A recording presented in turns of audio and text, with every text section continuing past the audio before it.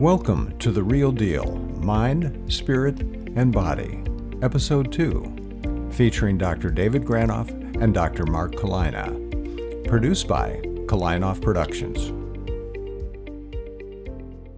Okay, welcome back to The Real Deal, or how two guys who've been within the system for many, many years are trying to help people stand up and reclaim authority for their own health and wellness. And what you and I decided before we turned the recorder on was that we ought to tell people our credentials so they know they're just not listening to just anybody, but two guys who have doctorates and have quite a bit of experience in the field. So what is your experience, Dr. Kalina? I'm an MD. I got my medical degree in Cleveland, which is where we grew up, at Case Western Reserve. I did 5 years of med school so that I could learn some extra things in the last 2 years. I went to Vanderbilt for college, majored in psychology. No, I didn't know Really that. liked philosophy and, had to do all these pre-medical requisites, but psychology and philosophy was it. Then for high school, and this is what you and I share, we went to rival private schools on the east side of Cleveland. And we're not really that kind of guys, I would say. We're not really hoity-toity or private school. Anyway, I guess I'm bucking against the stereotype, but I can say, and I went to Hawken, it was such a good experience and it changed my life. It was an unbelievable education. It had nothing to do, I think they taught us how to think and how to think differently, and they supported us, and it was really quite a remarkable experience. I started at public school, then got to go to private school after 4th grade, all the way through. Great education at Vanderbilt, unbelievable. Case Western Reserve, which I loved, mostly because it was pass-fail. Been a total overachiever and super intense and type A and crazy. All of a sudden, we could learn for our own sake. So that was a good med school, and then I came west. I wanted to go west. I met this guy in medical school. He said, "Have you been to the West?" And I loved, and he brought me first to where he lived in Colorado, and then brought me to San Diego, and I was like, oh my God. And I never left, or I came back and never left. And then I did my residency at UCSD, University of California, San Diego. It was actually a super intense time. It was during the AIDS era. Young people were dying like flies. My age people. Oh, there goes another one. And it really was remarkable. They were sick, they were dying, and it shouldn't have been. And we were really good at treating their acute infections, and they died anyway. A couple weeks later from other things because they had no immune system, and back then we didn't know what was happening. Where did this virus come from? What was it all about? Anyway, it was a plague, and I was part of it. And so I would say that's where I learned about talking about death. The young people were dying, and we didn't talk about them dying. We talked about trying to cure their infections, which, again, they came right back 2 weeks later with other things. And so it was a remarkable training. I think back on it, I can't believe I made it through because no one was talking about it. We had no support system. We were all just deer in the headlights, dying young men everywhere. And they were my age and they looked like me. You told me the other day that sometimes there were 5 a night that would die. I remember that was my worst night, was 5 in the night, and they were coming in, it was winter, and I was so tired, and it was really bad. Yeah, that was some dark times. And I would say it set up my life because I learned something about death, and I cared about death and people dying well as opposed to dying medically in the hospital. That changed everything, really, and I've always done hospice since then, and now I've been involved in the assisted dying program here in California, which became legal 2.5 years ago, and that is some of the best work I've ever done. So I believe you, and I remember you talking to me about this, and being a kid raised in Cleveland really with privilege, even though I think you got the best of it, right, and learned to love to learn. How did that experience, because from my vantage point, that was the two seminal experiences in your life, that was one of them. How did it impact the way you look at health and getting well and conversely or not conversely dying? I've done this class, a program here twice about dying well, creating a good end of life. And I really think getting over the fear of death is a big thing. And I know it's easy for me to say I'm not scared of dying, but I've seen so many people die, and I do think people have an amazing capacity to create not only their lives, but their deaths. And it doesn't have to be dramatic and traumatic and chaotic and crazy in the hospital. I've been doing it with people very differently, and just like you can create a quiet, calm, peaceful life, I think you can create a calm, peaceful death. Whether you believe in reincarnation or not, it's just what everyone really wants, and I do think you can create it. And there's a website called mydirectives.com, and just again, it's a website, so it's technology based, but it basically says, how would you like to go? And I think once you got that I dotted and T crossed on how you're going to die, and it's all taken care of, and you figure out who you want to be there and where you want it to be and what experience you would like to have, just like you create a vacation. I think if you write it down, share it, talk about it, it comes to life. And then I think when that fear of death is now taken care of, truly, then you're free to live. And I think it makes for a way better life, way more free, way more open conversations you have with people.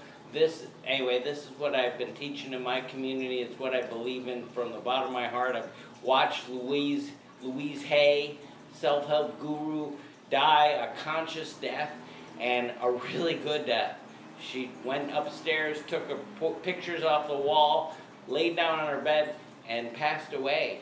And it was smooth, and it was easy, and it was unassisted, which she wanted. I believe people can do that. I believe you can create a better end of life, not like those AIDS patients that I dealt with in the 1990s, and that was such a terrible plague, and we didn't know what hit us. And we've learned about it, and I learned that I'm better because of it. And I think all people, if they look over their shoulder at death, they are free to live, and it goes way better. Well, that's a pretty spiritual concept, isn't it? It's the bigger picture. And although I haven't dealt with death to the extent that you have, I've certainly had clients that have ended up killing themselves. Oh. And that's really devastating for me, but who cares about me? It's devastating for the family and everybody they've touched. And interestingly, when you're talking about fear of death, I can extend that, I think, to fear, period. Because I think we have a culture that is running on fear. And the outcome of that is that we're pathologizing human experience. We're thinking about failure in the future, losing what we have, and more people aren't living in the moment, aren't getting the most out of their life. And I'm talking about adults and children. We have a culture that since 2007, and a colleague of yours, Jean Twenge, over here at UC San Diego, has written a book called iGen, and the subtitle something like, Why Are Our Children Less Rebellious and Getting into Less Trouble and something else, and completely unprepared for adulthood. And she has all this data from all across the country that basically says that it is no longer healthy to be an American child or teenager. Think about it, that's pretty profound. Anxiety, depression have skyrocketed. Suicide rates have skyrocketed. So we are in a culture right now, so maybe this is a cultural moment where fear is driving most decisions from the macro to the micro, and the cost, at least in America, is the quality of life has plummeted. And to tie it back into our idea that how do you take responsibility for your own well-being? There are ways to think about death. There are ways to think about the future. There are ways to plan for the future. There are ways to be in a moment that people are losing sight of. The wisdom of the ages, right? People have been around for millions of years, right? They all knew this, but we seem to have forgotten this. And it's breaking our hearts, I think, to watch so many of these people suffer. When I started my practice, and I'll get to my credentials in a moment, when I started my practice, more the issue was depression, and more the issue was, would people come to a therapist? Now I don't have to worry about that, because it's not depression as much. It's there, but it's anxiety. And anxiety is just, from my vantage point, a medicalized term for fear. And so we have kids that are so young, that are so afraid, and their parents can't soothe them because they're so afraid. And so we've got throughout the whole life cycle, fear is running the show. And that's not in anybody's best interest. Yeah, it really is. I'm a simpleton. I like to think, but I like it I need it simple. And it's really love versus fear, and which path are you going to go down? And self-love versus a life of fear driven and chaos. Chaos follows. And I feel like, I think we both had our own spirituality. We both grew up Jewish, or versions of, right, and left that and looked at spirituality in a huge way. And I really have. And I would say the most spiritual moment that I had in my life was after I went home after my dad was murdered, and can you stop for a sec? Yes. Because that's a big deal. Your dad was murdered. How old were you?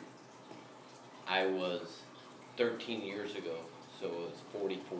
Okay, and how old was he? He was 70. He had just turned 70. Okay. And he had just retired the night before. And he was a workaholic, and all he thought about was work. And I mean, the fact that he got murdered, he didn't create it, and I wondered if he did, actually, because I didn't think he could live without work. And he sold his practice on Friday night, and then on Saturday night he got killed. And it was a random event, and I would say it was a little bit spiritual, because I don't think he would have done well as an old person, or sick person, or wrestling with things. And so, and I didn't understand this all till I came home, went to the funeral. It was a beautiful thing. He thought no one would ever come to his funeral, and there were like 500 people there. But on the way to the airport, I stopped at the Indians Stadium, and because that's what we did, is go to baseball games. And there was a baseball game, and I didn't even know it. And I walked in left field, and I walked in the left field gate, and which was out past the bleachers. And as I walked in, I looked up, and a ball was coming to me, and it was a home run. And it hit me. Holy cow! Of course, I didn't catch it because I wasn't good enough at that. But I mean, and the final score of that game was 1-0. The Yankees beat the Indians. And I know. I mean, it was impossible that happened, and that was my dad. And I believe that is the spirituality and that's why death is not so scary, because that showed me that. It's not scary. There is, at least in my mind, there's rebirth. Everyone gets to choose the way they see it, but death is not that scary. And I learned it at that moment. Death can be not scary. Can be not scary. Right. Can be spiritual. Can be part of a plan of life. Can be created however you Well, it's a fascinating topic, because we're talking about death and about fear through the life cycle. And we had a friend up here visiting you. We were talking earlier how his parents chose to die. And that was quite a story. Do you think he'd mind if we talk briefly about the details? No, he wouldn't mind at all. He had a stepfather who got pancreatic cancer. Mm-hmm. And it didn't look good. And his mother didn't want to live without the stepfather. And so they chose to kill themselves, correct? Yeah, dual suicide. Dual suicide. They didn't kill each other. They killed themselves. And his story was just remarkable as he told. I wish we had the energy earlier to have him tell the story, because he's a great storyteller. Yeah. But that was profound. And in some ways, as he left today, you said, well, that was the way they needed to do it. There wasn't anything wrong with it per se. Right. It was the way they needed to do it. His mom couldn't have lived without him. This man, John was right. It broke his heart, and it made him sad, and he wished his mom was available for his kids to help raise them. But that wasn't who she was. Mm-hmm. And there's You're just something implying- powerful about that. You're implying another concept, spiritual concept, I think, of radical acceptance. That's not who she was. And we can't force someone to not be who they are. And we see that all the time. And I see that more kids. Growing up, I had another kid come into my office. He was very, very anxious about school. And he had a reason to be, because he had very slow processing speed. So school was overwhelming. And I worked with him for a while. And at some point, after he trusted me somewhat and we had some dialogue, I looked at him and I looked him in the eyes and I said, "You can do this." And he looked at me like, "Excuse me? What? What did you just say?" And I said, "You can do this." And he had never considered that option. How do we help people move from fear to connection, to competence, to trust, Believing in themselves. believing in themselves? Right? And we're not talking about being naive. We're not talking about going out in the world and just thinking everybody's full of love and going to treat you well, because that we know sure as hell ain't true. Right. But we also know there's lots of good people in the world, and you are born with one life, and trusting that you have the capacity to be able to learn and grow, and that things will work out is a huge developmental achievement. And it's not, it's subtle, because my dad raised me on power of positive thinking. Mm-hmm. And I don't think we're talking about power of positive thinking. It is a more positive approach to life, and it's real. I mean, it's a real assessment of who we are. It comes from a place of realness, not just I can do it, I'm positive. Well, that's right. That brings to mind, and I know we're talking, maybe we're mixing topics here, but that's what we do. We're talking also about, and my reference is more kids and adults, and your reference is, I think you've worked with adults and kids too, but your reference really is the end of life. That's been your specialty for so many years, and I don't want to take away from that. And yet I think that fear at the end of life takes a lifetime to build. Absolutely. And it only gets worse as you get older. Right. And you pay early, you work on it, you go through experiences, you look under the hood, you go hard. I think knowing your family roots and family wounds and the psychology and processing and learning where your thoughts and feelings come from, and then you can transcend it. So how, if we're going to give a message today from our ramblings, what is the message? Right? We're not saying just think positive and everything will be okay. We're not saying be naive and trust everybody, because there are people in the world that aren't trustworthy. Mm-hmm. And matter of fact, it's really important to be able to identify them, to be able to figure out who's trustworthy and who's not. I work a lot with people on that. So what's the message we can give people today that would maybe be the takeaway from our rambles? What I believe is that the key to health is connection. Mm-hmm. And connection to self, and connection to others, other people, and connection to whatever you want to call it, God or the universe. It's connection, and I think it happens at all three places all at the same time. So working on connection to self or working on connection in relationships, it develops the other forms of connection. So maybe for our next episode, we'll talk about what the F does that mean, because that is a big statement. And I would agree with it. And yet I'm sure that it's open to interpretation. So let's have a dialogue about what that means. Because I will add in my work, and I mostly do one-on-one therapy. Sometimes I do work with couples, sometimes I work with families, but it's small group or smaller. And there's nothing that can be accomplished in therapy until people know one thing, that you give a damn, that you care. The second thing is that they got to think you're smart, because they've got to really pass over some. That's right. They've got to pass over some trust to you.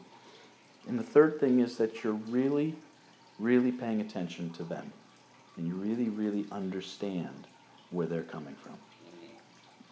So, everything that gets done in my field that's positive, that's helpful, is done through relationship, which is another way, I guess, to talk about connection.